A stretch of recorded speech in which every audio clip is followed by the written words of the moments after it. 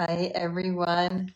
It's so nice to be back. It's been a few weeks since I've been posting. And I forgot at 12 o'clock our alarm goes off. So if you're hearing that upstate in Pine Hill, our firehouse sets off an alarm at 12. I think it is to wake everybody up, but I could be wrong. So I'm here today in our lunchtime chats, and I'm going to be interviewing Christina Berkley, one of truly my most interesting friends in my entire life. She's quite a fascinating lady. I'm excited to be chatting with her. And if this is the first time you're making it to Lunchtime Chats with Paula, this is really about bringing as many exciting people together in one place to inspire all of us. Just having different ways of thinking about life. There's never enough possibilities to live a life. And the people that I'm bringing forward really are exploring all different ways without any supposed to's as to how to live our life or their life, and maybe we can learn from them. So I'm going to invite Christina in now. Give me one sec. And she is pretty, as you will see, a pretty amazing human being. She's done just about everything one can imagine, things that people can't actually imagine. Give us a second while she comes on in. Here we go.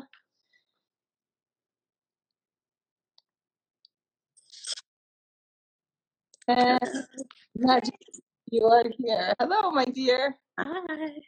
I've just been singing your praises as you are you are truly the most interesting friend I Really? have. Why? That's nice to hear. And you always amaze me. And I'm going to go ahead and read your bio because this is another reason. Like I'm reading this, I'm like, oh my God, I forgot she did all this stuff. So, okay, so Christina Berkley, she is a transformational. She is a transformational experience curator and an international coach and speaker, and was a founder and co-chair of the Nexus Futurism Lab. We definitely want to know what that is. Researching the true nature of frontiers, boundaries, and edges has been a central theme of her life, and that's what we're here to talk about. What edges? What are we capable of that we can't really see? Which is why I brought you in. She is in extraordinary environments. I know this is true, working with and learning from some of the world's top teachers, trainers, and coaches. Her expertise is in bringing people to and through their perceived edges to accelerate the growth of their capacity and genius. Even you're impressed, right? She works with leaders who are on missions to better the outcome of humanity as a whole. Her clients collaborate with former heads of state, world leaders, and influencers who are positioned to have a massive impact in their field. Yay. Well, my dear, that is life well spent, I would say.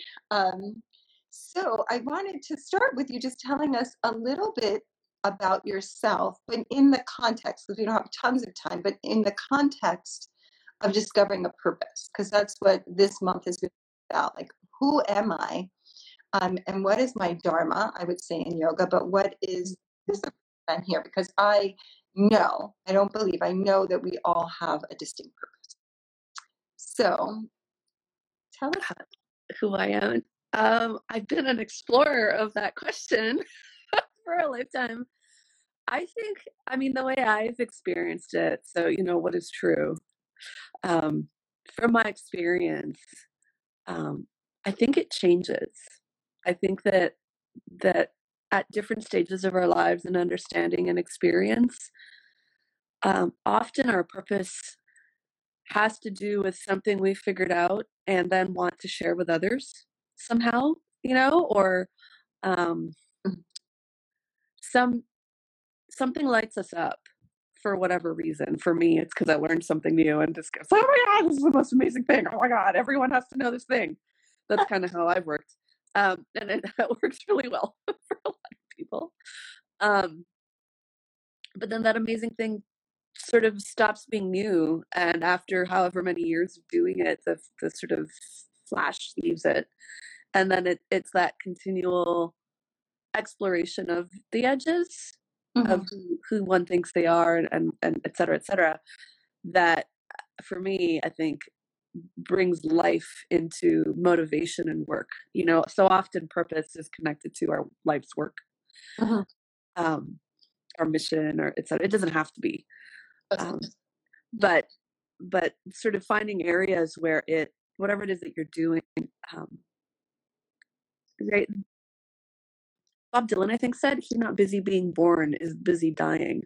And if we could have our lives' work be the thing that keeps us being born, Mm. I don't know that there's anything more compelling to do than that. Like, it just saturates us to our core with fulfillment. Hmm. Besides making money and status and all the other things, that is our purpose. But we're just so on the trip. It's so inherently valuable, um, that it's almost like the money is secondary. Irrelevant, right? Yeah.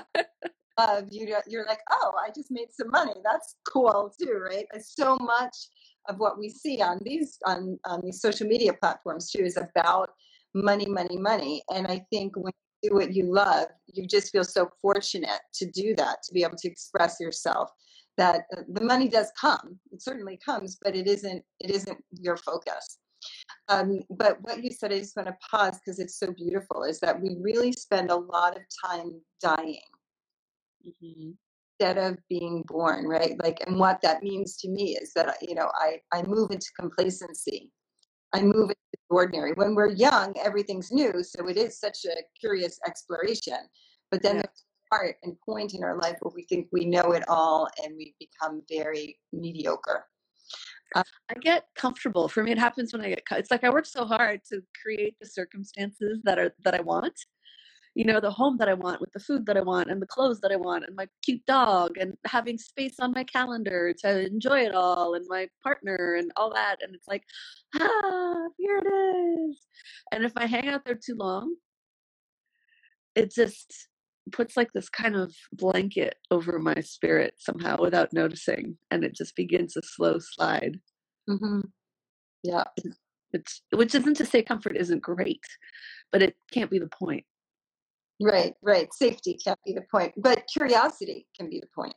Hmm. Whatever, Yeah. being curious.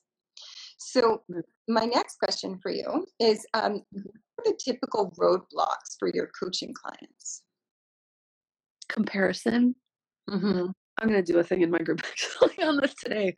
I'm gonna have them do a little social media inventory, Hmm.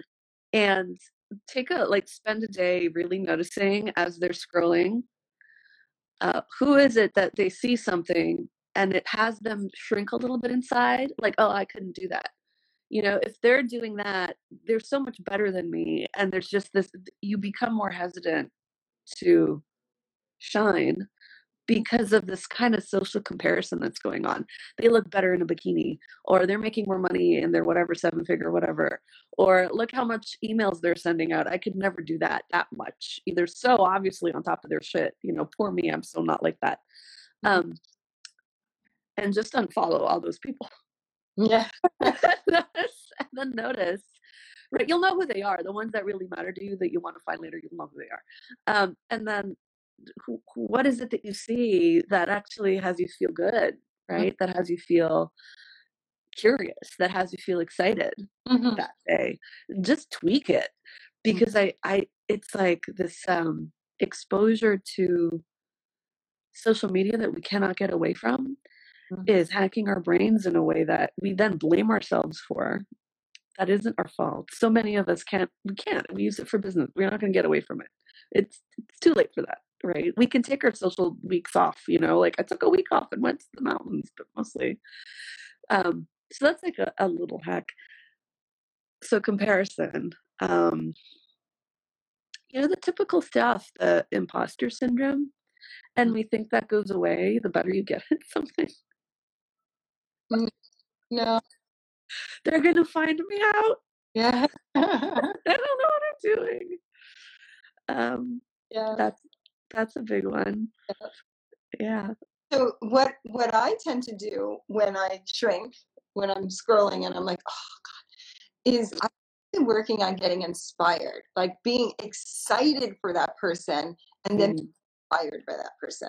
That has been literally, you're saying this, that has been like my last couple of months of like instead of going, they are just way beyond what I'm doing and that what they're doing is what I want to be doing. I'm like, but they're doing it so good for them, like practicing so good for them. And I'm going to get inspired by that because if they Good for you. so yeah, that like tweaking it so that Yeah. it's not about shrinking, but because I think shrinking is about a misunderstanding of abundance. Mm. There's not just one person that gets to do it, right? Oh no, there's plenty. There's plenty. There's so many. It's really for me. It just helps to put the blinders on and just focus on my next person. That's it. One. Doesn't matter what these people are doing over here, over there. Who's that next person? It's funny. I sent an email out yesterday to my list, and um, I haven't built my business that way, so it's not very big. And now I'm starting to play with that. So I sent out an email, and then you can look in the clicks and stuff, like how many opens and how many clicks and whatever.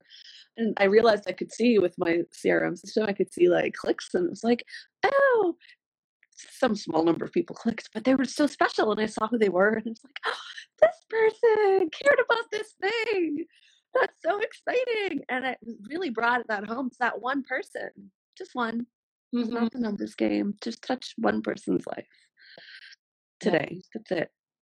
When we make it about that, it has so much more meaning. So true. Oh, yeah. So, last question, my dear. And you've already given us such beauties, but a few tips for my audience, right? You know my audience pretty well, that want to develop a deeper understanding of who they are and what their purpose is. Like, where do they look? Where would the first jump off place be?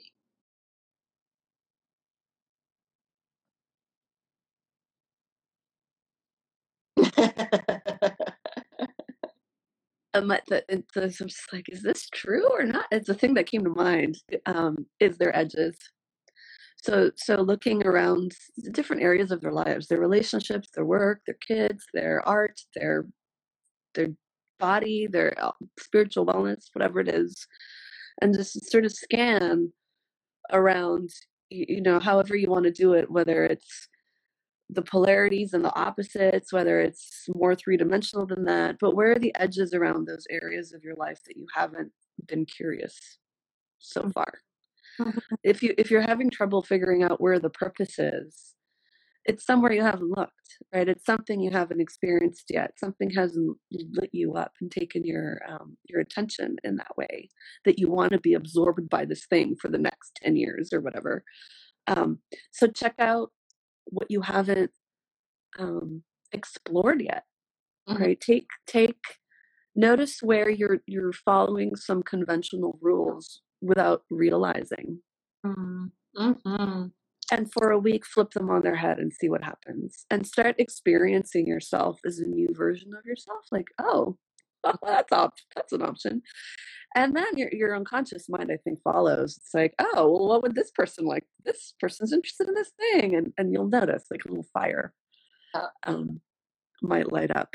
True. I love that about the edges because the edges are the shadows, right? Where we were told we weren't allowed to go. And I Mhm. know wholeheartedly that a lot of times if you don't know what your purpose is, it's because it was shamed or hidden or brushed away as insignificant. And that's where you're going to find Mhm. those places you're too afraid to go. Yeah. The manifest I wrote a manifesto called the Edgewalkers Manifesto, and on there's one of the things to do as a way of living that says make your taboos your bucket list. Mm-hmm. And someone read that and interpreted it so beautifully. They were like, touch the forbidden before you go. I love that. Yeah. Yeah, what you said made me think of that. Yeah. Beautiful. So you do a million things, but if audience, which I'm sure they all do, want to contact you in some way, what is Mhm. the thing? Where and how? ChristinaBerkley.com super easy. My work these days, it's funny, the bio you read, it's like that was like a chunk of my life doing that. And now it's funny, after coaching so many people in so many ways, I've sort of honed in on my favorites are coaches. So I love working with coaches, and there's a lot for coaches on my website that we could go further and do more. I feel like recently when people ask me, it's like, what do you do? Like, how do I answer that question? I'd say I'm a shaman masquerading as a coach at this point. Yeah. You know, and you said it's like money. It's not about the money. It's totally not about the money. But the money is sort of what people, you know, the ROI part of the mind is like, oh, that's valuable. Right. Yeah. Uh, so it's that, you know, I do that a lot with coaches, how to bring in that abundance, and really, it's just about that. And Yeah. you know that if you were bold enough to put that on your site, you should, because you truly are a shaman masquerading as a coach. I know you so long. I mean, it's spirit first for you, and you just needed to call it something. But you were a divine spiritual teacher, and such a motivational person. You know, whenever I channel you a lot, whenever I'm feeling a little confused, I'm like, what would Christina do, right? Really? Okay. Oh my dear, It's good to see you. I get to talk to my friends these days just publicly. I love you. Your birthday's coming up, so Yay, thank you. thank you for being here. ChristinaBerkley.com. We will be doing a bunch more in the new year as time opens up, maybe, I hope. I love you, and thanks everybody for tuning. Bye. It's the course on IGTV to watch again. Thank you. Bye.